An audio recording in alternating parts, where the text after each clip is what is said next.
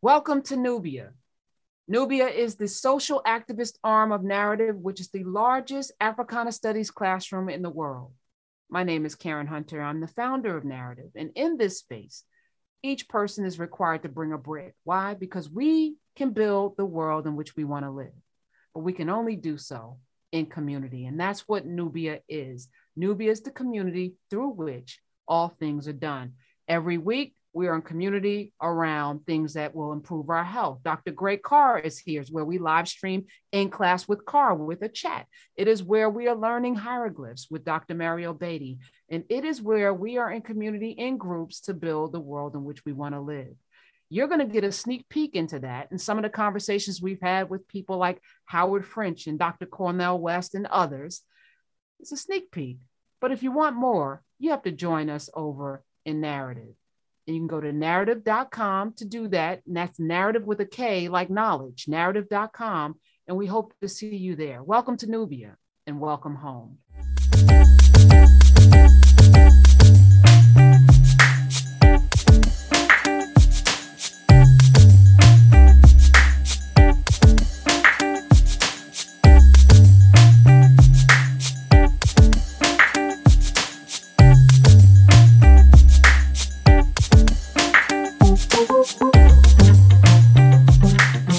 Howard French, and let me introduce you to the great Howard French. Born in Blackness is the book that we're going to be discussing a portion of today. But I asked him an off-mic question, and he started answering it. And I'm like, people need to hear this answer. So I'm like, can I hit record? Can I press live? And you said yes. Okay. So I asked you a question about your phenotype, how you look. And I said, you are not ambiguous in your Blackness, but I think, your color and your look could allow you to navigate the world easier than others. And I said, why did you choose to throw a dagger in the heart of whiteness, Born in Blackness in all of your work? Why did you choose to dismantle and upend something when you had wild mainstream success at the New York Times and probably didn't have to do this? Mm-hmm. Thank you, Karen. As indeed we had begun to discuss this off camera, and what I had started to say to you is, however I present to people, none of us can control how we present to people, right? So however I present to people, I was raised in a very culturally specific way. Neither of my parents presented any ambiguity about who we were as people, right? I was told from the earliest age. In fact, it goes beyond what I was told. I was raised, surprisingly enough, this is possible in America, in an entirely Black environment. I was born in Washington, D.C. I didn't even know any white people until I was a teenager and my family moved to Boston. My parents were proudly Black, both of, mixed background, but raised very consciously Black. One of the stories that's important in the narrative of my book about an ancestor who was the product of what was once called miscegenation, although this was forced miscegenation under slavery, by a peer and political ally of Thomas Jefferson, a man who owned one of my ancestors and had a daughter by her. I was raised with this story. You have to go back. I don't even know how many generations you can go back, as light-skinned as I present, to find a direct ancestor of mine who has married a white person. And so, I don't have any conflict in me about who I am. Now, it's true that because of racism in our society, how people present racially often impacts or affects how they are received and what sorts of privileges and benefits they receive. And that is broadly true, but it's also a little more complicated than that, right? We can get into this more deeply in a moment, but I want to come back right away to your specific questions. Why did I take this on? I took this on because I believe in the truth. And I believe that there's a travesty in the way we have told the history of the world, and that we need to unlearn the major sort of narrative lines of this history, which have cut Africa and have cut Africans out of the story. And I believe not only is this a matter of the truth and of establishing the record of what really happened, which has been the focus of a lot of erasure and distortion.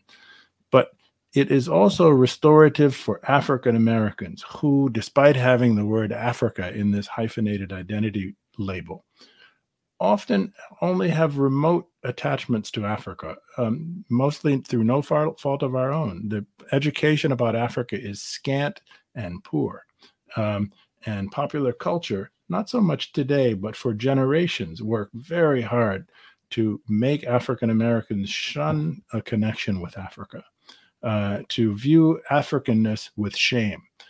And I have always found that to be incredibly destructive, destructive to the true historical record, but destructive to us psychologically and spiritually as a people. And so because I had the privilege of having exposure to Africa and having lived in Africa from an early age, starting when I was in college, to marrying a woman from Africa, to having children who are themselves, because of my marriage, African in a direct sense, this is where this duty comes from. It combines all of these ideas and became an imperative to me to tell this story and to restore Africanness to the place that it deserves in the history of the last 500 to 600 years. This might be one of the most important books of this generation because, and I didn't realize it was going to do this for me. So I want to publicly thank you, Born in Blackness.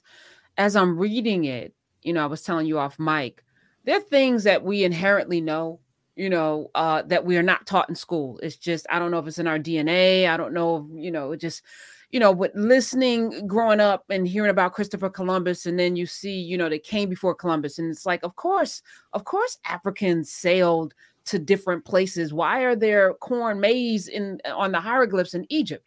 So you hear about Egypt and Kemet and Nubia, but then you opened up the whole continent, Ghana. Like not now Ghana before, one of the most powerful nations. And then Mali. And I've always heard the name Mansa Musa, always heard it growing up, richest man in the world. But I always thought of him as an Arab. I always thought of him as, because he was Muslim. And, again, in our minds, we're conditioned, Arabs are Muslims, Muslims are Arabs, and they look, like Arabs. They don't look like Africans. And you have centered Africans in a way that it feels right. So I just want to say thank you. Well, thank you. So to speak specifically to Mansa Musa, and you pronounced it beautifully, by the way, this man was as black as they come, right? We're talking about somebody from the center of the Sahel region in West Africa, and a painting of him, a depiction of him from a very famous map from the 1400s is on the cover of my book, and it's a beautiful painting, important historically painting. But Ghana, the sort of predecessor empire of Mali, existed in the since the late first millennium, meaning from the year 600, 700, 800 A.D. Ghana was the source of 2/3 of the known gold supply in the broad Euro-African world, meaning throughout the Mediterranean, well into Europe, the Arabic-speaking world, the Persian world, all of those places obtained 2/3 of their gold supply from Ghana. And this was the motor of history throughout all of these ages, behind the rise of the Arabs, behind Muslim empires in Spain, behind Columbus's voyages, which I'd be happy to get into Columbus's voyages. So the way you sort of instinctively associated Mansa Musa because he's Muslim with Arabness is kind of a sort of automatic reflex that has been inculcated in all of us to like disassociate Africa and Africanness with important things, with achievement, with agency, with centrality to history, with civilization, with wealth. We do this. This happens passively in the back of our minds through generation after generation of mechanisms that have been imposed on us through our education and acculturation. And so that's really what this book is about. But it was discovery of a route to the gold of West Africa that the Europeans had known about for centuries, that sets in motion the processes that we talk about when we speak of modernity, of the modern age. And the story that we have traditionally been told about this, of it all beginning with Christopher Columbus trying to find a route to Asia, setting off across the Atlantic Ocean, being obsessed with the wealth of Asian civilizations, is a travesty. It is not to say that Europeans were not interested in Asia, but that is not where these connections came from. These connections began a century and a half prior to Columbus, with a determination by the Portuguese to connect to the gold of Mali and of Mansa Musa. And once this had succeeded, this long-term venture by Portugal, which took decades, it succeeds in 1471. It sets in motion all of the many processes that we come to know as being the sort of roots of modernity, including Columbus's voyages. What do I mean by that? When the Portuguese discovered the gold in West Africa at Elmina, after decades of trying, 1/3 of their crown revenue in overnight was sourced from Ghana, from trade with West Africa. And the Spanish became covetous and envious of that and determined to match the Portuguese success. Columbus had been touring European capitals, one after another, for a couple of decades, looking for backers for his dream of crossing the Atlantic. And he was laughed out of court each time. When the Portuguese connected with Africa and got gold in trade with Elmina, the Spanish for the first time took Columbus seriously and said, okay, the Portuguese proved that there's wealth in the tropics, namely in Africa. Maybe this means there's wealth throughout the tropics. And so you set off, your idea is kind of crazy. You set off across the Atlantic, see what you can do, but we need you to discover gold because Africa has proven the concept of abundance of gold in the tropics. The way Africa is talked about in the traditional narratives, if it's mentioned at all, is of simply an obstacle, something that has to be circumnavigated. It's inert. It's historically unimportant. There's no agency there whatsoever. Africa's just this big space Europeans have to get around to get to Asia. There's nothing that could be further from the truth. It begins with Mansa Musa and his pilgrimage in 1324 to Cairo and Mecca, which establishes the reputation of immense African wealth in the mind of Europeans. And this is what sets everything in motion. I put up your book cover briefly because there is an image of him, black. And again, you know, when you were on my radio show on Sirius XM and you said that, something in me shifted because, you know, you always want to know, when did people decide I'm going to take these people and I'm going to put them in a hold of a ship and bring them over here, and we're going to set the course of the entire world economy on their backs. And you identified that moment in time as the Mansa Musa, 1324. Him taking that trip from Mali, which is near Ghana, which is near Niger, which is near Nigeria, which is near Mauritania, which is right there across the continent to Egypt for for his Hajj, I guess. Mm-hmm. It set off, bells for people. Like, how is he doing this? And so tell us about that journey. And it's interesting, the backstory with the king before him and his, obsession with, navigating the seas, and how Mansa Musa came to power. How did he come to power? And what was that journey across the continent of Africa? Okay, so the backstory is actually vitally important to all of this. Around the year 1300, Mansa Musa's predecessor, a guy named Abu Bakr II, gets this idea that if he can find a way to mount a voyage across the Atlantic and discover lands on the other side of that ocean, he can find an outlet for Mali's enormous supply of gold, in other words, or for trade in gold. Up until that point, indeed dating from the previous dynasty of Ghana in that same region of the Sahel, for hundreds of years, West African gold had been traded northward across the across the Sahara and into Europe. And the empires that existed in North Africa, or the Maghreb region as it is known, the Almoravid Empire in specific, were the middlemen. And as middlemen always do, they subtracted a hefty commission in this trade in gold. And therefore Mali, or Ghana previously, was getting much less of the profit for having to deal through middlemen, right? Abu Bakr II has this grand geopolitical vision 2 centuries before Christopher Columbus. First of all, because Arabs knew already since around the year 800 at least, that the world was round, and because this is a Muslim empire in Mali, they knew that the world was round. And so let's figure out a way to cross the ocean and establish trade, find other trading partners that don't require us to go through middlemen. Abu Bakr II attempts 2 voyages. The first of them is about 200 vessels. These are very large dugout canoes, so it's a fleet of dugouts. The first, only 1 or 2 ships returns from the first venture. The leader of that mission recounts a disaster at sea to Abu Bakr II, and Abu Bakr II, undaunted by this, says, we're going to put together an even bigger venture, and puts together a fleet of 3,000 ships, provisions them with men, soldiers, water, food, and enormous stores of gold, and sets out at sea and never returns. We don't know what happened to him. Some people think that he may have arrived in the Americas. That's a possibility. Some people say he may have died at sea. That's also a possibility. Some people, despite the documentary record of this, which I'll speak to in a minute, say, oh, this probably didn't happen. It's too far-fetched. Anyway, so we know this happened because in 1324, Mansa Musa sets off on pilgrimage 3,500 miles across the Sahara Desert to Cairo and then onward to Mecca with a procession like nobody's ever seen before, which carries in its baggages on camelback 18 tons in gold, pure gold. This is more gold than ever before or even since has been amassed under the control of a single person.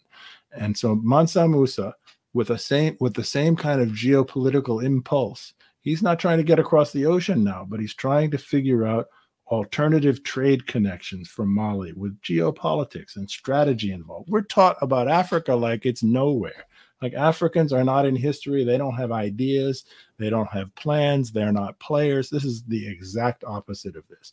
Mansa Musa in 1324 is saying, Abu Bakr didn't succeed crossing the ocean, but I'm not giving up. I'm going to establish another channel for the trade in our immense wealth in gold. And that will be through the Mamluk Empire, which exists, whose center is in Cairo.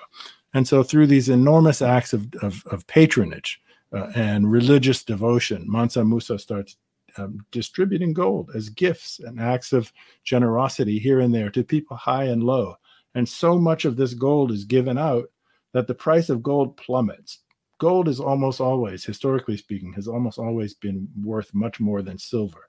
So much gold was given out by Mansa Musa during this trip that the price of gold dipped far below the price of silver. The price of gold was depressed for more than a decade throughout the broad Mediterranean world.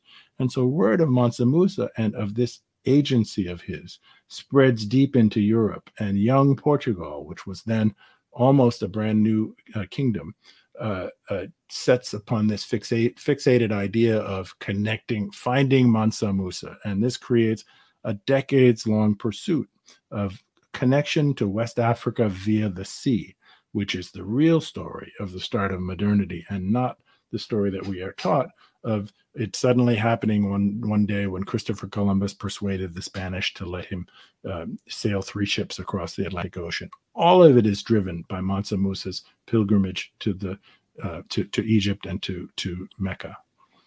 I think about our not obsession with gold, and was the gold that Mansa Musa was giving out? Because I know you talked about it being like gold dust in bags. There were other gold ingots, which are coins. How did Africans mine gold? Because even today, we talk about the gold rush in America and the pans, and coming up with the little, bits of it, and did they melt it down? Like what, they had to perfect it, right? Like the earrings and the bracelets and the things that we wear today that we adorn ourselves. And I collect gold. I collect bullion and coins. And right now it's trading at $18.97 right now. But I bought my first Cougarant, it was $465, like 15 years ago. I remember it because gold prices. So gold has kind of stayed steady. And you're telling me the Africans cornered the market on it to the point where it was so plentiful. Talk a little bit about the mining. Sure. So it's important to understand that Ghana, the first of the great empires of the Sahel, and then Mali, its successor, didn't actually own the main mines. They owned some minor mines, but the main mines were in the northern fringes of areas contained within modern day Guinea, so the country to the south of the modern country of Mali, and various other places in that sort of forest band just beneath the Sahel. What Mali controlled was an enormous geopolitical space crossing the savanna lands of the Sahel. And it was a highly organized empire, an extensive empire with very large armies. And so the Malians imposed taxes on the forest people who had the gold mines. And it is through those taxes and through their political domination that they were able to concentrate the supply of gold in their own hands without actually taking control of the mines. Now, to speak of the mining technology itself, there were two kinds of mining technology. One of them was alluvial mining, literally back to the early ages of the first millennium, where people panned for gold, just like you hear in the stories of the American West. The second part, though, is even more interesting, and that involves deeply dug mines. One of the supply sources for Mali was located, again, it's in the northern band of forests just beneath the Sahel, as far east as modern day Ghana. And in that area, going back into the 1300s or even 1200s, West Africans had technologies using digging holes deep into the earth as far as 50 feet deep, with scaffolding around the side of the hole that they're digging so that the mine wouldn't collapse, that allowed them to obtain gold at great depths. And Europeans were not able to match this kind of technology for hundreds of years later. And so this was the result of quite sophisticated technological advancement in terms of metal production in that region. So again, growing up, and I can't thank you enough, Born in Blackness is the book. You know, it was always Egypt, Egypt, Egypt, Cleopatra, Egypt, Cleopatra, Egypt, Egypt, Egypt. Why the focus on Egypt and not Mali and Guinea and Ghana and Niger? Why the focus on Egypt, in your opinion, Howard? I think that's a fascinating question. I think there's two reasons. One of them is Egypt, as much as it has been the focus, just as you said, it has also been the subject of distortion and of travesty. So Egypt is on the Mediterranean, and Egyptians, because of the geography of Egypt, was a space that other Mediterranean people and subsequently Europe in general, the West in general, could pretend was part of Europe or part of the Mediterranean. And the distortion extends into a kind of pretense that Egyptians weren't really Africans, that Egyptians, in fact, were white people, right? And so that makes it easier, or that made it easier to sort of celebrate Egypt as the thing, so to speak, right? Africa, meaning sub-Saharan Africa in this instance, presents a totally different challenge for Europeans and for the West in the telling of world history. And my theory is that the atrocity that was visited upon Africa through enslavement and through the trade in human beings across the Atlantic Ocean and through the prison industrial labor camp, that is what I think plantations and plantation agriculture constituted. These atrocities were so enormous that it became really, really vital just to the conscience of Europeans and of Westerners, so to speak, Westerners in general, to sustain this idea that Africa never really constituted anything worth mentioning, right? Yes, we can check the box and note in passing that it is true that the West engaged in transatlantic slavery and that this was really horrible, but somehow it salves the conscience if you can maintain this pretense that Africa was historically inert, that it never really counted for very much in the scale of history, that it didn't have any agency, that there was no real civilization there was no achievement. Somehow it makes it feel better to Europeans if they can pretend that Africans just didn't amount to anything. And so I think that is why, or that is one of the most important reasons why vital stories like the agency and the geopolitics of Mali, from Abu Bakr II through Mansa Musa, and later of other kingdoms in more recent times throughout Africa, especially one that figures very large in my account in Congo, which had ambassadors throughout Europe in the 1600s, and which established alliances with Europeans to fight against Congo, for example, forged an alliance in the 1600s with the Dutch to fight the Spanish in the South Atlantic, even across the Atlantic in Brazil. Like, you have to wipe that stuff off the record in order to sustain the idea that Africans didn't amount to anything. And so I think that's the kind of proximate reason for your what you have correctly observed. And we have to sit in the willful erasure of blackness. The willful erasure of blackness. Oh, all right. We have Nubians here. We're in Nubia, by the way. And hello to all of the Nubians who are joining us. There are more than 300 folk right now in the chat. Let me welcome one of our brothers in, Tyrell. He has a question for you, Howard. Hi, Tyrell. Hi. Good evening, afternoon, morning, wherever you are. Hey, brother. I had a question. I haven't read the book yet, but I did see the interview, a clip of the interview that you did with Karen on YouTube. And I wanted to kind of suss out something you mentioned towards the end of that clip. Karen was asking, like, how did this happen? How were the Europeans, if you will, able to come to such a large space and basically, take over and or run and create, this slave culture, this slave, workforce, even though there was so much, power, gold, and influence. And you spoke something about their, each tribe kind of being individuals, if you will. And I think there's something we can learn a lot about reinforcing the power of community and communicating. And just wanted to know if you can speak a little bit more on that, on how something like this was actually possible. Sure. It's a beautiful question, Tyrell. And you drew the right lesson from it. The first thing I want to say is that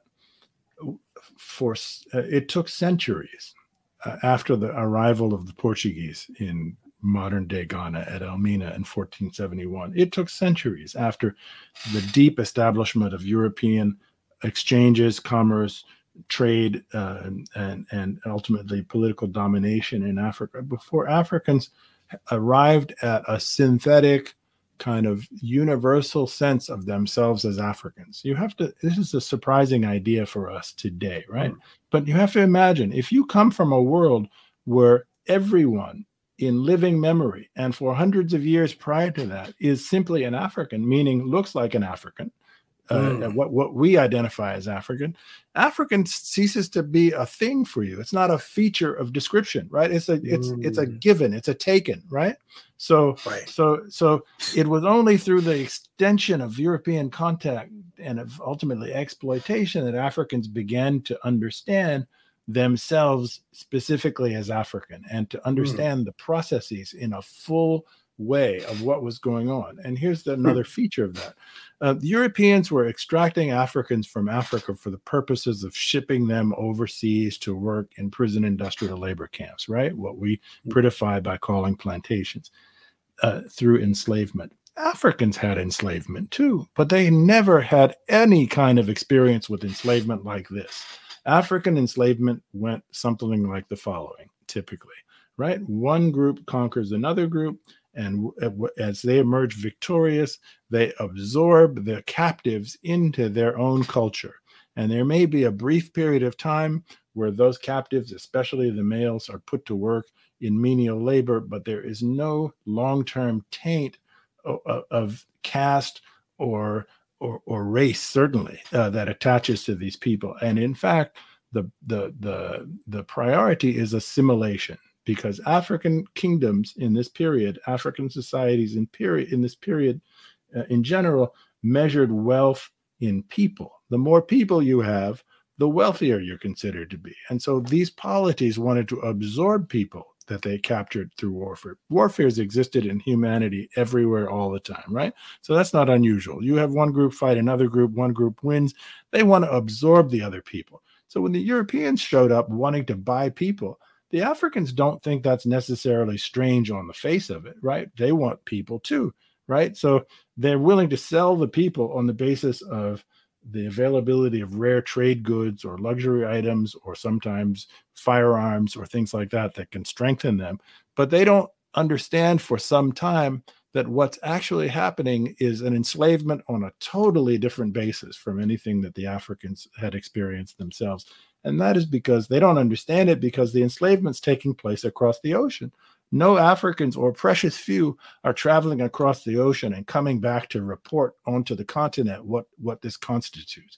And the prison industrial labor system involving chattel, which means transgenerational racial slavery that is organized in an industrial way and is militarized and involves corporal punishment and caste and non-assimilation of people explicitly into the dominant society, is something the Africans had not only no concept of, couldn't imagine. And so it takes quite some time for a synthetic sense, as I'm calling it, of Africanness to emerge, and for a resistance to develop fully on that basis, because simply the Africans, in fact, humanity had never encountered this kind of phenomenon before. This was a unique moment in history. This had not existed in any other part of the world, right? And so this was a moment of initiation into a new concept through brutal processes, but ones that were remote from one's eyes on the continent, and which therefore took a long time to come to terms with. Mm. Thank you, Thank Tyrell. you so Go back to work, bro. Go back to work. Get your job together. I appreciate you so much. Karen, can I say one more thing about Tyrell's question? Absolutely. So I said you spoke well to the lesson, and this is really a beautiful thing that you said, right? The lesson in this for us is that to the extent that we allow ourselves to be siloed, what do I mean ourselves? I mean people of African ancestry. I mean people of African ancestry who look one way or look another way, right? To refer to Karen's first question to me, right? To the extent we allow ourselves to be siloed, we weaken ourselves. We make ourselves vulnerable to these processes. I don't expect those old processes to return in the same form, but new ones arise all the time. And to the extent that we don't understand our commonality in this history, our own strength in this history, what we share together in this history across the petty chauvinistic things that divide us of language or nation or region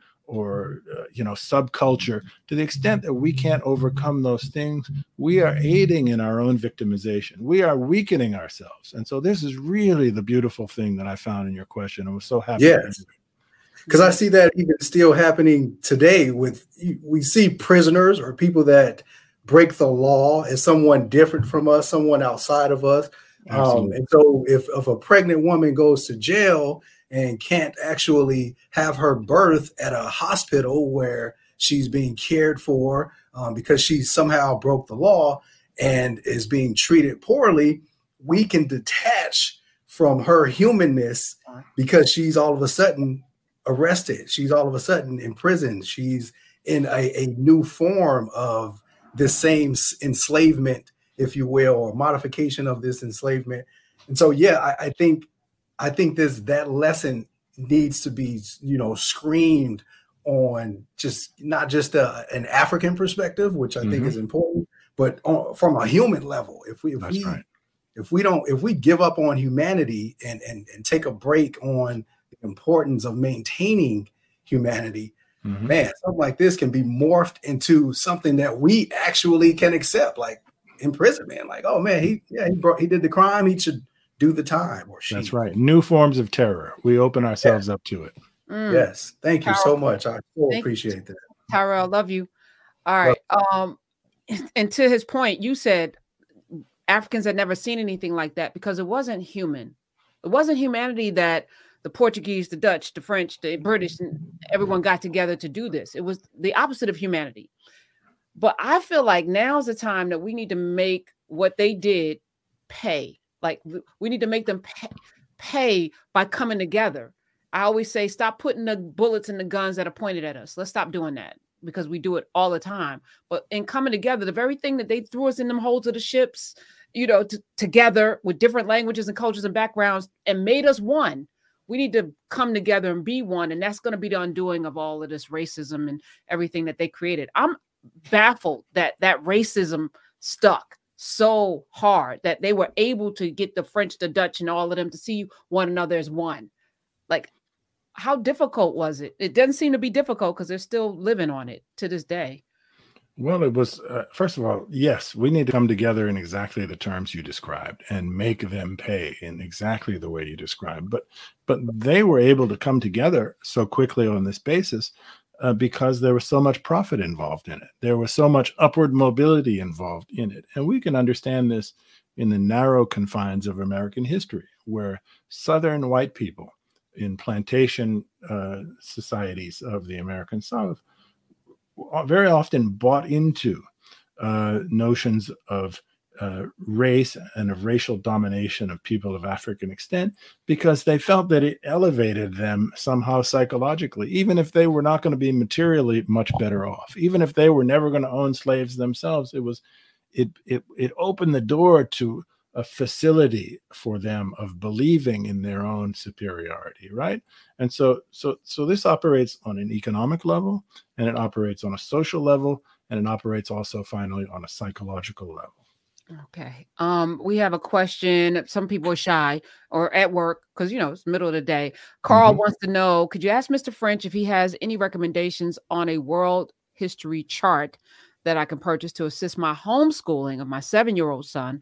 My lunch break is over, but my aim is to teach my son Coltrane, what we accomplished before the interruption, before I teach him what we accomplished in spite of the interruption.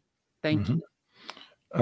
Thank you for the question. It's a difficult question because precisely our mainstream, if you will, education has been so lacking in terms of the resources that it generates for the purposes of a truly accurate and reflective history that's reflective of the reality of the past, right? And so I'm hard pressed to point to easily, readily available, certainly in any commercial space, resources that place Africans and Africa at the center of the history in the way that I argue they deserve to be placed, right? And that's an important reason why I wrote the book. And the book ends up precisely, a lot of the spirit of the book is written against chauvinism and provincialism, meaning against thinking about blackness in a national context, whether you're an American or a Ghanaian or a Jamaican, right?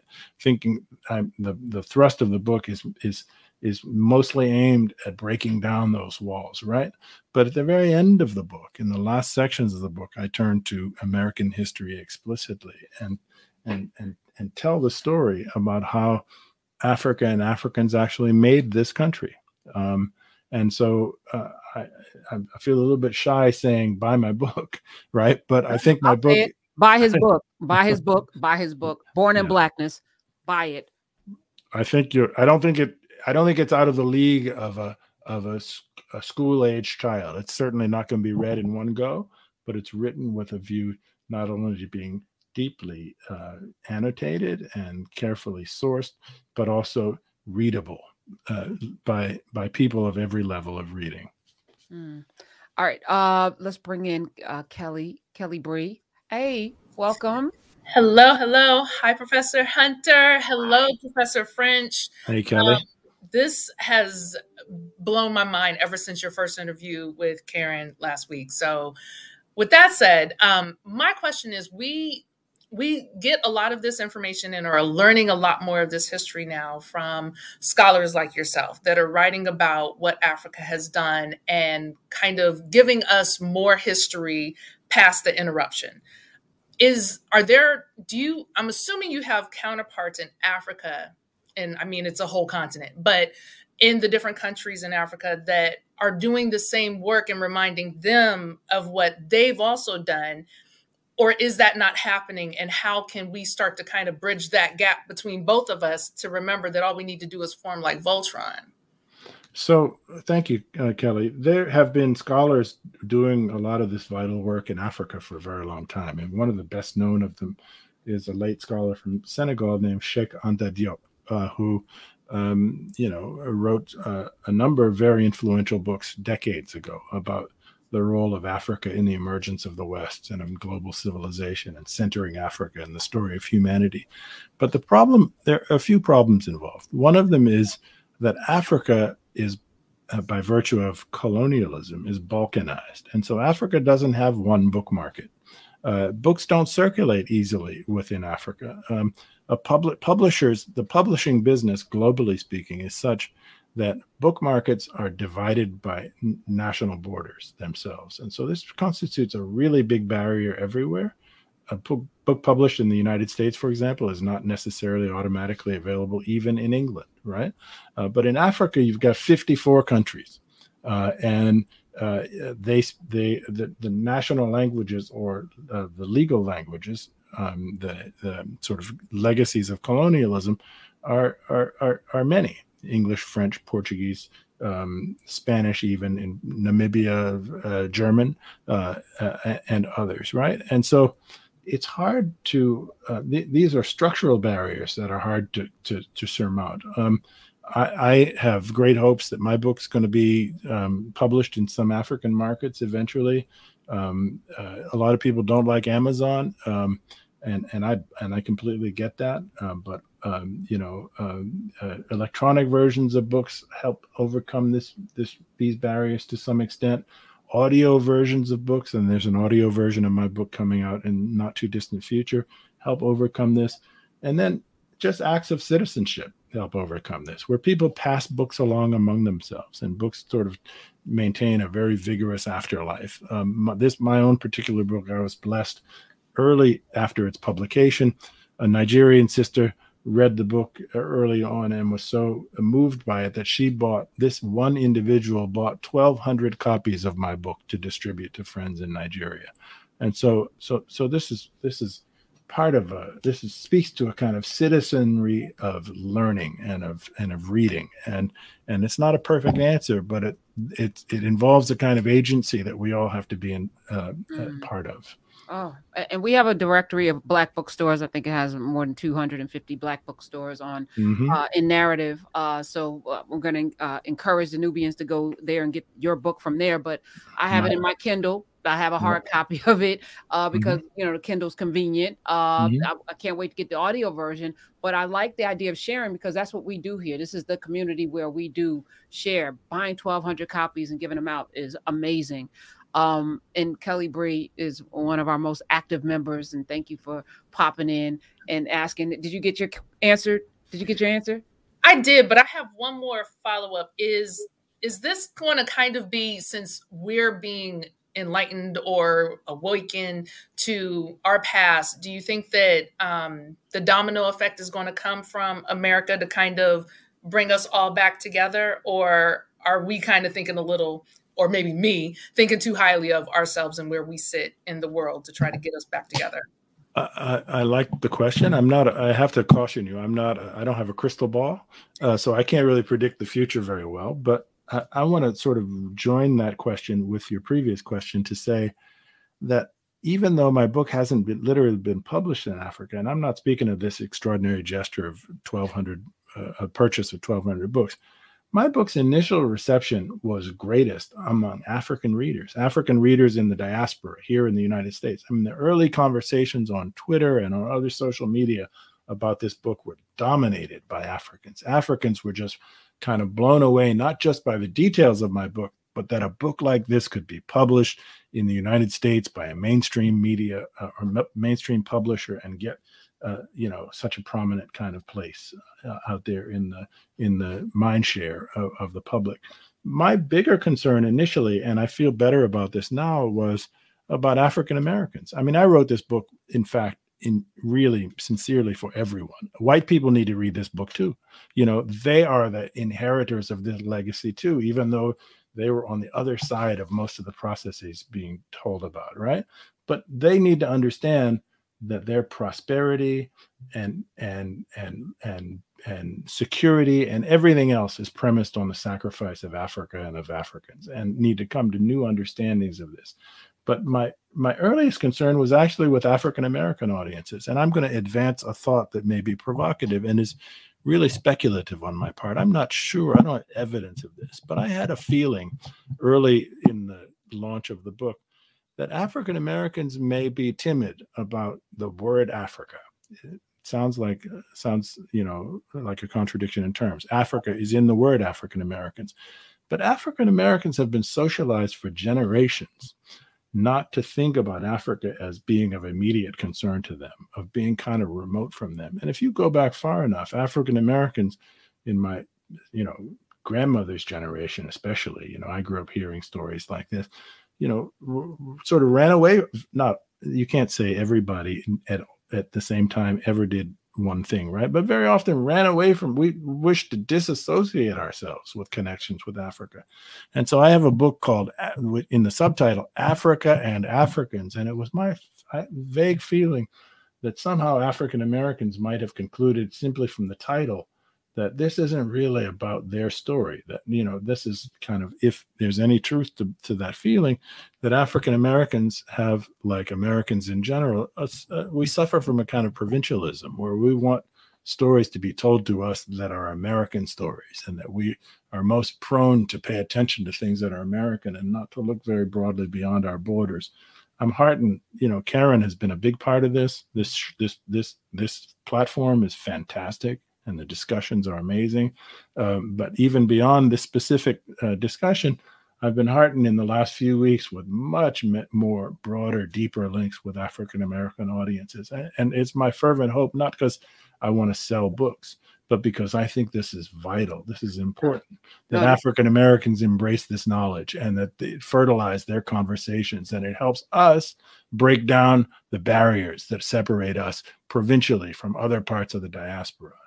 This is the key to our freedom, and as you're speaking about that, you married an African woman, but there's been a lot of, as I'm looking at this continent being divvied up at the, Berlin conference, and then these people being indoctrinated, I'm not so sure that the colonization wasn't somehow more damaging than our enslavement, because at least in our enslavement, we had to figure out and evolve into something. Whereas I feel like people on the continent, when I went to Africa, I saw little girls in, their hair was shaved, the schoolgirls with their uniforms on, and they had a white Jesus. Like, there was a white Jesus just about and Santa Claus, white Santa Claus and white, because I went during Christmas time, white Jesus and white Santa Claus in Africa. Yep. It bothered me to my core. But the Christianity that is the white Christianity that is so prevalent on the continent tells me that, there's a story being told there too. So I wanted to know, as I'm reading your book, what was told about the people that were being snatched and kidnapped, because they willfully were selling them, in the different, because they thought about slavery differently. They didn't know the carnage that they were sending those folk into. What is the, talk a little bit about the, what the left behind Africans were told about what was happening to the people that were being put into bondage in the quote unquote new world, and what did they understand about the system of slavery? What are they taught? Are they taught this in schools today? Sure. Karen, first on colonization, right? Colonization is a psychologically violent process, and it has a long tail. It has after effects that last across generations. And I can give you a very simple example of this that I think any American listener can understand. If you have an English actor in a TV show or a movie, a very common American response to that English actor is to attribute a higher intelligence to that person simply based on their accent. And this is an effect of colonization. Americans are psyched out by the fact that more than 200 years ago, this country was a colony of Britain. And so if you think of Africa, which just decolonized 70 years ago, more or less, right? The roots of colonization, psychologically speaking, are much more persistent. And so this white Christmas and, Jesus and all that are just the tip of the iceberg. This stuff is everywhere.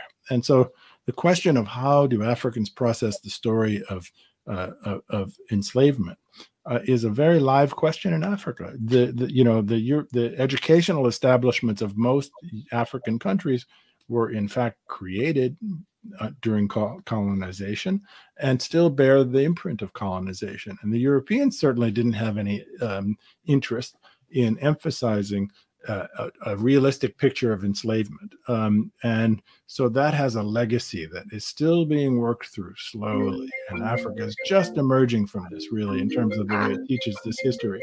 And unfortunately, one piece of the history, or one piece of the education about this history, is, I understand this at one level, but But I have very often, traveling widely in Africa, heard when I try to raise the topic of enslavement with Africans saying two things. One of them, very similar to American, meaning us, balkanization and isolation, saying that really doesn't concern us. That's an American problem. Like, we're here, that involves Americans. Americans are not, we're different from Americans. That's your problem, right? That's one thing. The other thing I often hear is, oh, that's just too painful. It's just too sad to think about that. So I don't want to devote a lot of time to thinking about that. If Africans are given, when African curriculums become fully renovated, or I should even say revolutionized, and African agency is put back at the center of this story, and the truth of these processes becomes integrated into the curricula, the pain part won't go away, but it'll be contextualized, and Africans will be able to be made whole psychologically by understanding the real foundations in modernity that they played, and not just be as victims who were carted off as miserable people who were put in chains and put to work in plantations in the New World. Thank you for that answer. Kelly Bree, thank you for your question. Let's bring in our brother from across the pond, Mr. Oz. How you doing? Unmute. Okay. Hi, Karen. Good afternoon. It's dark here. I'm in London. Hello, Professor Howard. I'm in the UK. I'm Igbo from Nigeria. My family is from Nigeria. I was born here in the UK. I got your book. I saw the interview that you had with Karen, Professor Hunter. And I've been doing this kind of research that all of us need to do. And I try to encourage my brothers and sisters wherever we are. We more now than ever, we need to be our own historians and our own journalists, because there's literally an assault on everybody black, wherever we happen to be. I've lived here in the UK my whole life, and I can see the institutions that are deliberately designed to set against us. So my first question will be, how do you see this thing playing out, given what's happening in the United States vis-a-vis CRT and banning of history? Because I know on the continent, many of them are not even aware what happened to themselves historically. I mean, I think brothers and sisters in Congo don't even realize who King Leopold was. In Nigeria, maybe some people don't even know who Frederick Lugard was and what he did. So how do we do enough? I mean, I'm glad to hear you say that somebody bought 1,000 copies of your book and then distributed it, but there were just so many people in the continent. How do we even begin to not even just bring ourselves together, but the onslaught that is going to come from us trying to do that and, literally stand ourselves up? Because even here in the UK government, they're trying to talk about bringing CRT into the UK, and they're going to do the same thing that is happening in the United States of America. Right. So when I'm looking at all of these things, I'm looking in Nigeria, I'm in conversation with my brothers and sisters here in the United States, and I'm here in the UK, and I'm like, I can see that they won't want us to be able to be ourselves, and that's all we want. We just want to be ourselves. So how do you see this in playing out? And I'll juxtapose that with this book is fantastic because of what's just happened in Mali, with them kicking the French out, the ambassador out, reintroducing their own national language and getting rid of French. That is just, your book is timely, really timely. And what they've done there is so poignant to really galvanize the continent. And I think if other countries could do what they've done, that will be a start. But I know there's going to be a lot of interference. And I just want to know, how do you think that's going to play out? And what can we do ourselves as decent human beings to help that process of enabling African people to reclaim our territory, reclaim our land, just reclaim our identity as full, serving members of the world? That would be my first question. Thank you, Oz. I view CRT in the United States as a rearguard action. I think that CRT represents desperation on the part of certain elements of American society that fight against CRT, or what they imagine to be CRT, as to be a rearguard action by desperate sections of American population. And I am actually optimistic about this. I think that this is destined to fail. I believe there's this very common, almost want to say cliche saying that I have not found occasion very often to use or embrace, which says the arc of history bends toward progress, right? I believe, in fact, that the arc of this conversation will bend toward progress. And I believe it for a variety of reasons, but I'm going to focus on one of them. And the piece that I think is most important has to do with demographics and distribution and circulation of people of African descent in the broad Atlantic world. Right now, 10% of Americans who identify as Black were born in Africa. 30 years ago, that number was 3%. This figure is growing very fast. Africans and African Americans, despite every kind of barrier thrown into the way between them to prevent them from understanding themselves as being, in essence, peoples who have more in common than have things dividing them. Africans are coming together, and movement and circulations of people is a big piece of that. And with the circulations of people come the circulations of ideas. And so I see this happening also in Europe. The Europeans, a lot of what's happening in Europe in terms of reaction toward what you said, CRT education, or in continental Europe, like France, against even the notion of identifying people through the census or other kinds of information tracking as Black. These are rearguard actions that are bound to fail. Europe sits on the doorstep of Africa. Europe colonized Africa, and as a result of geographic proximity, but also of those political processes and colonization, will never be able to separate itself from Africa. In fact, Africa today is just short of 1.5 billion people. By 2050, Africa is going to be perhaps 2.5 billion people. By the end of the century, Africa is going to be between 3 and 5 billion people. If you don't believe those numbers, look at the United Nations Population Division studies on this. They're very revealing, right? Africa is going to be the source. It is already becoming the source of the most dynamic demography in the world, meaning the greatest increment in additional human population, but also the greatest source of people of working age. Europe is going to reach a point where they're going to have to flip the switch from trying to keep Africans out and keep them cornered and or confined to little boxes, to saying, actually, Africa is vital to our survival, that we need to make place for Africans in a way that has never happened before in our societies. And so as you see the movements of people, the circulation of people and ideas like this, the breakout of Africans from one place to another, people of African descent out of their little silos and the identity boxes that we have been so painfully limited to, you're going to see an incredible strengthening of African identity in the Atlantic world. And we, in these four corners of the world, of the Atlantic, meaning Africa, Europe, South America, and North America, are going to be able to take strength from this. This is going to be a resource that we can draw on in common. And I'm not saying this naively. I don't think that this is going to happen automatically. The demographics and the circulation help us. But this is something we're going to have to fight for. We're going to have to work for. These conversations like we're having right now are part of it. We're going to have to militate for, right? But we have the dynamic demography and circulation in our favor, and we need to leverage that for these purposes. Great. Thank you, Professor Howard. Thank you. What can we do to help spread your book more widely? What can we do to help more people get hold of your work? So a few things. If you go to a bookstore and first of all, buying it is obviously great. I feel sheepish in saying that. I don't want to sound like I'm a flogging book merchant or something like that.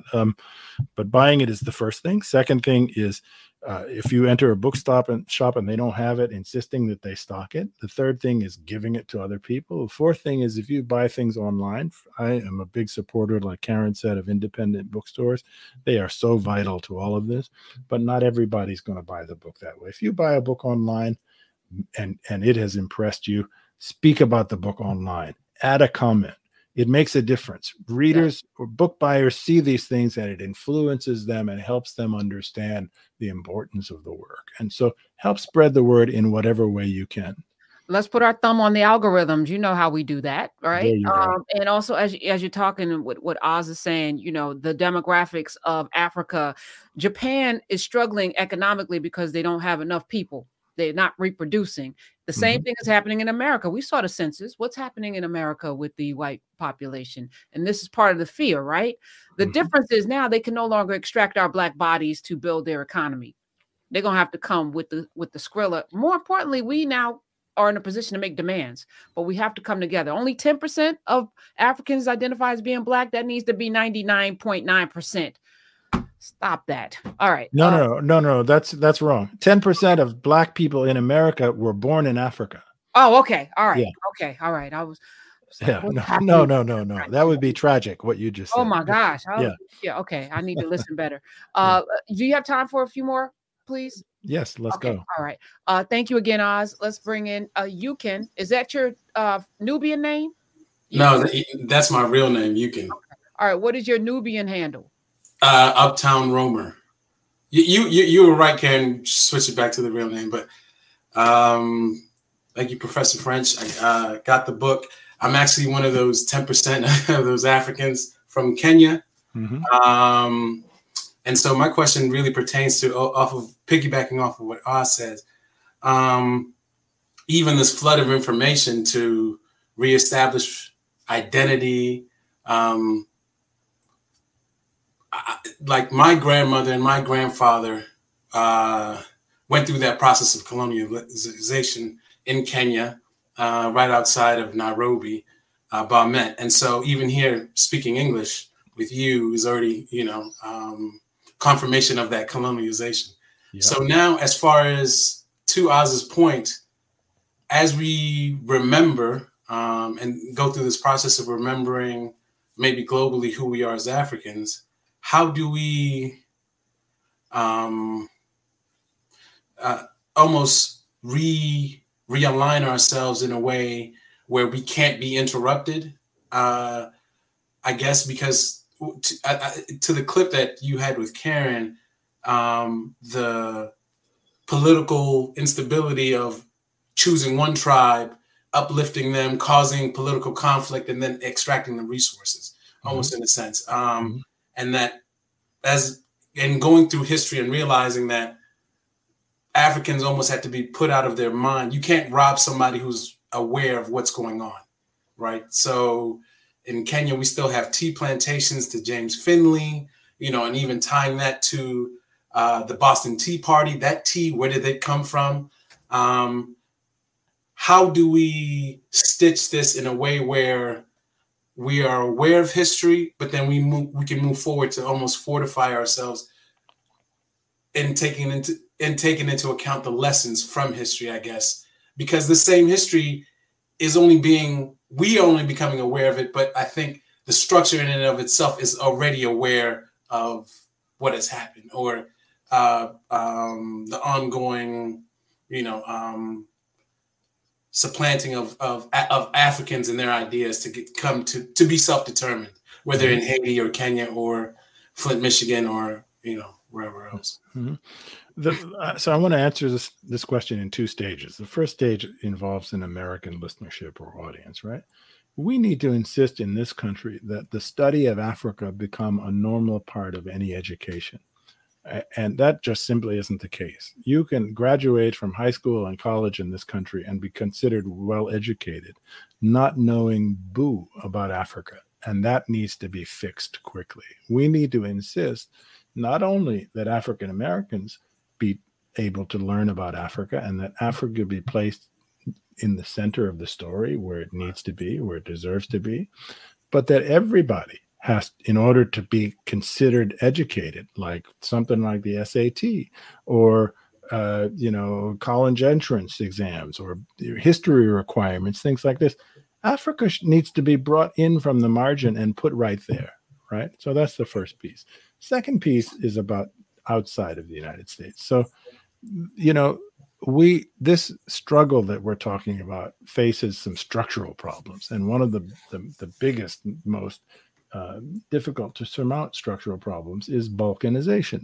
Africa's 54 countries. Right. I don't know how many West Indian countries there are, but it's a bunch, right? And there are other African communities in various other places. The biggest of them actually in Brazil, outside of Africa, right?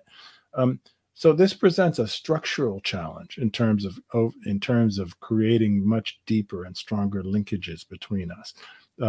And I don't have an easy answer for you. If there was an easy solution, I think somebody else would have already implemented it by now. But the circulation of peoples and ideas is happening at a rate that's faster and richer right now than it's ever happened before in history. And we need to create intellectual circuits and discussion networks that transcend all of the national boundaries that exist in order to favor this kind of symbiosis or a syncretic sense of identity and of history and of common purpose across these boundaries that will strengthen all of us. And this is hard work, and we're going to stumble forward as we do this. It's not going to be one straight path, right? But people who ask questions like yours are part of the answer. We all have to work at this and make it part of your everyday life. Find a way to have a conversation every day with somebody that helps overcome some of these barriers. Sometimes it might mean somebody who is of direct African ancestry like yourself talking to an African American brother or sister in ways that help that person understand parts of the world that they're not familiar with. And sometimes it may happen in the other direction, right? But this is the spirit we need to proceed from. Right. I guess it's like, to know that Kenya was constructed or Nigeria was constructed, and it's like, am I trying to, or are we trying to use their structures to reinvent us, like to be Nigerian and to say, we're going to restructure this that was given to us by the British for the purposes of just extracting labor, right? Shell and Chevron is in Nigeria, James Finley, whatever the resource is in Africa. It's like, can we do it being a Kenyan, or do we just primarily really just have to see ourselves primarily first as just African, and then I guess in my mind conceptually that's how I would see it. Almost like African American would be a sub-tribe under African, like Haitian or Jamaican or any of those. Well, that's what I see as the ideal, right? But let me speak to Africa specifically for a moment, right? So in creating the structures of colonial rule and of small, for the most part, small nation states, this balkanization of Africa into 54 countries, many of them landlocked, right? A persistent or maybe even permanent debility was imposed on Africa, right? And Africa has not emerged from that. The only way Africa is going to really go forward and to take its place in the world that it needs to and deserves to is in overcoming this balkanization. And this, I don't have a set recipe for you. In some cases, I imagine this is going to require the dissolution of African states and the formation of new ones that are not conceived on the colonial bases, or the creation of much stronger regional federations, or of much more vigorous economic zones across broad regions of the continent. All of the problems we're talking about, whether it involves the reinsertion of America, meaning African Americans in the broader Black world, or of the problems of Africa itself, all involve breaking down barriers and of bringing people together and of drawing upon strength in numbers and of common history and of common purpose. And so this is going to involve a lot of creativity and a lot of struggle for all of us. And I'm not going to speak above my pay grade and pretend that I have the answer for Kenyans or Nigerians or even for African Americans. But these are the ideas that we're going to have to problem solve around. Absolutely. Thank you. Thank you, Yukin. I appreciate you. And on his point, Nigeria literally was the land of the blacks. It was a derogatory name that the Brits gave to Nigeria. And I was like, the first thing you should have done when you got your independence is change your name. But that's all part of what he's saying. I think it's so powerful. I mean, Black people have been literally given, a designation in America. And it's time for us to reclaim who we were in the beginning, which is what I love about your book. You frame it so that we're at the center of the conversation about what we need to do next. I think you've given us the blueprint, Howard, and I appreciate that. Is Nitra ready to come in? We got a couple more questions, and then that's it, because he has to go. We have to go. Nitra, welcome. Hi. Hi, Karen. Hi, Professor French. Thank you. Really quick, my question is about, because I teach U.S. history to middle school kids, and I wanted to know how did it. So you had Mansa, who had gold, and he spreaded it. He went on his voyage and spreaded it throughout to different people. But I'm sorry, but he so from the Americas, I guess the American or the European explorations, we have to teach them that they were it was 3 G's: God, gold, and glory. Okay. And I wanted to know if, because they of course stole everything, so they kind of took that idea of exploration and tried to take it and use it as their own.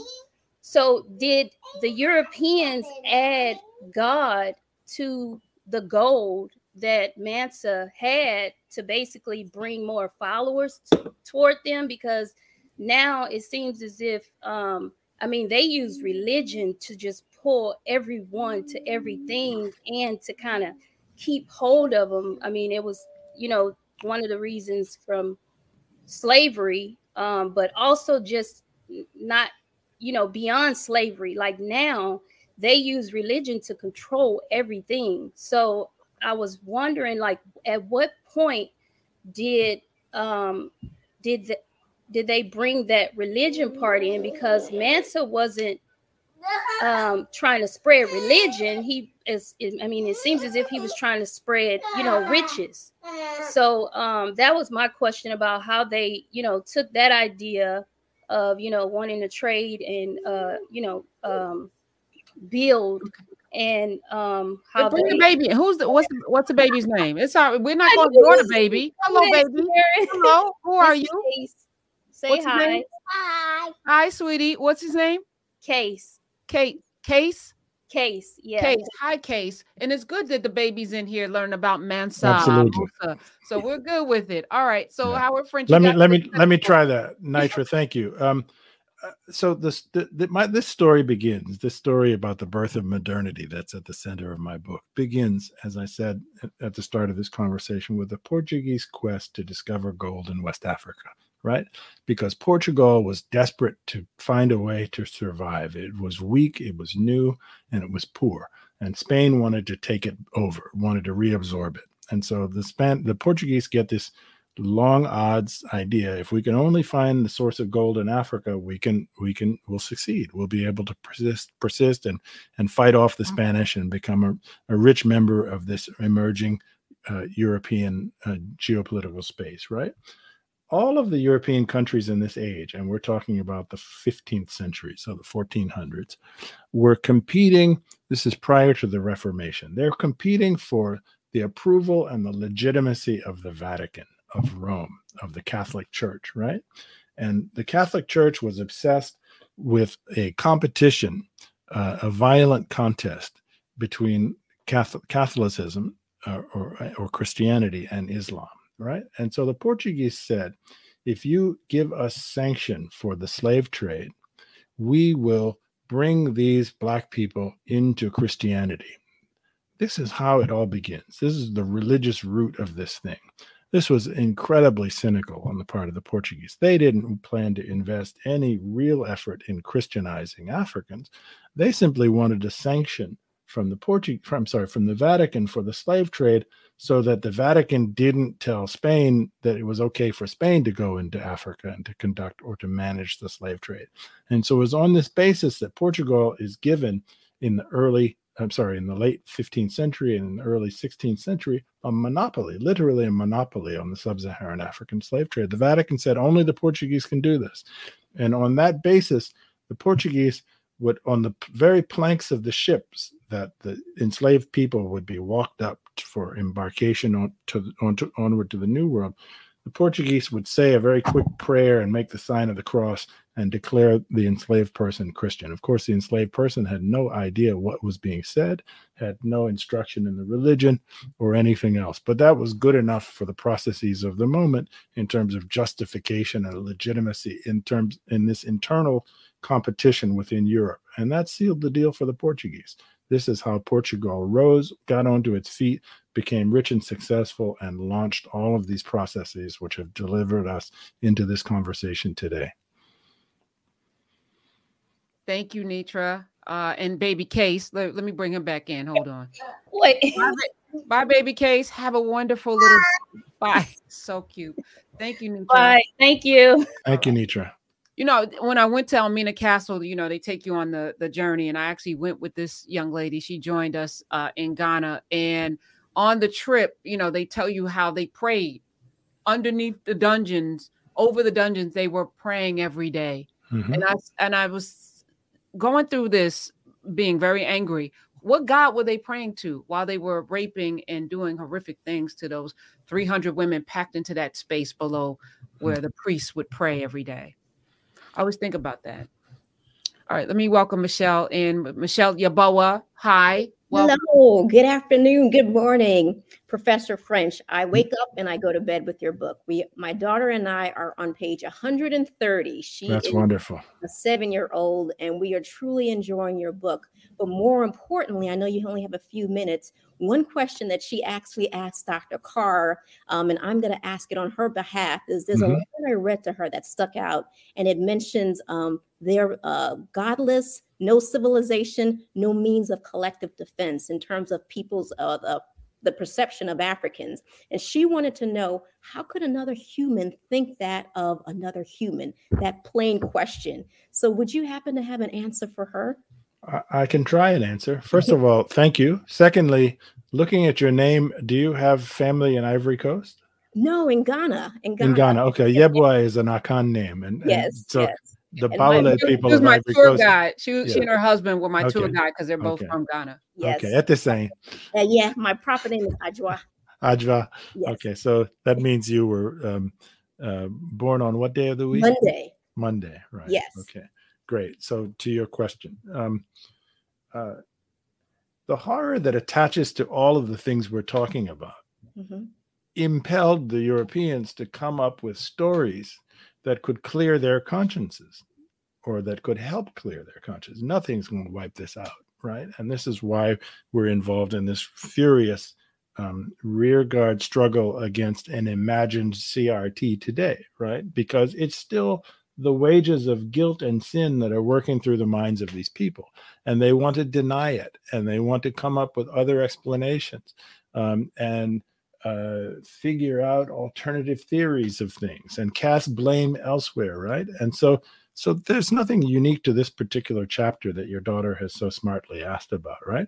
It's if you can pretend that the people that you are taking and subjecting to such inhumane conditions and to exploitation of such a rank and violent nature, if you can pretend that they are uncivilized, or that they are barbarians, or that they have no concept of God, then you can accord yourself some greater degree of legitimacy and freedom from guilt. I don't think it's any more complicated than that. How has producing this book impacted your perception of yourself? You've had such a wonderful career, have done so many things. After you completed this book, how do you feel it's even changed you that much more? Okay. Well, so the book, first of all, is a product of a life, and of many lived experiences of my own, starting in my early family history, and then marriage with my wife, which I've described or discussed with a question earlier from Karen. Since the book came out, I guess it has, first of all, it has led to a subsequent book idea that I'm working on, which involves, so my book ends in 1945, and so the next book is about colonization and decolonization, and maybe I'll have an occasion to talk more with Karen about that at some subsequent time. But it's enlivened me even more than I imagined to the challenges of overcoming the separations, the chauvinisms that we have all been subjected to, and that's really my principal aim and hope in today's moment, right, is getting African Americans and Jamaicans and Haitians and Ghanaians and people in Britain of color and France and Brazil to dig beyond their national stories and understand how rich and how powerful the underlying story that takes us back beyond our national histories and deeper into the past and relocates us in Africa and centers Africa on this in history, how vital and urgent this is, and how difficult it is, because everything has been structured to prevent us from coming to terms with things in these ways.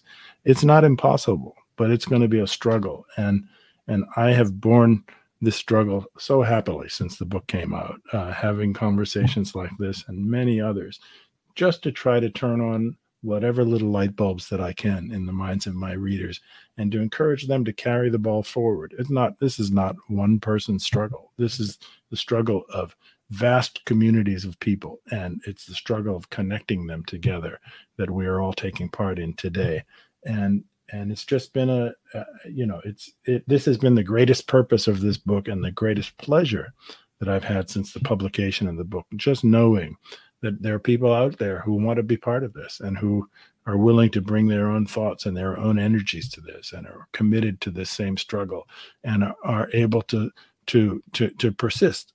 And even as you did, smile so nicely as we discuss topics that so often involve horror. This has been an honor for me. And I just want to do my little piece. Thank you, Michelle. And thank Micah for the question. And thank you, Howard French, for answering the call. The goal here, the purpose why we started Narrative and now Nubia, which is less than 6 months old, is to remember, to bring us back together, because we need each other like a strong fist to break the back of oppression and enslavement and racism and all of the things. But first, it starts with us knowing who we are. So we have to remember who we are so we can come back together. And your book, I think, is a must read for everybody. And I already know all the Nubians are going to get it, but our job is to spread the word. We are the carriers. We're the brick layers. We are the people that are doing the work in the community. So I thank you for coming. I want you to come back. Maybe we could talk about Ghana next time, and then the next book and the next book, because this is family. You're home. Howard. Remember. That's beautiful, Karen. Right. Thank you so much. Right. Thank you. Thank you for being a part of our special conversation. If you want more of this, join us in Narrative, KNARRATIVE.com, narrative.com. The K is silent, but we are not. Welcome home. Welcome.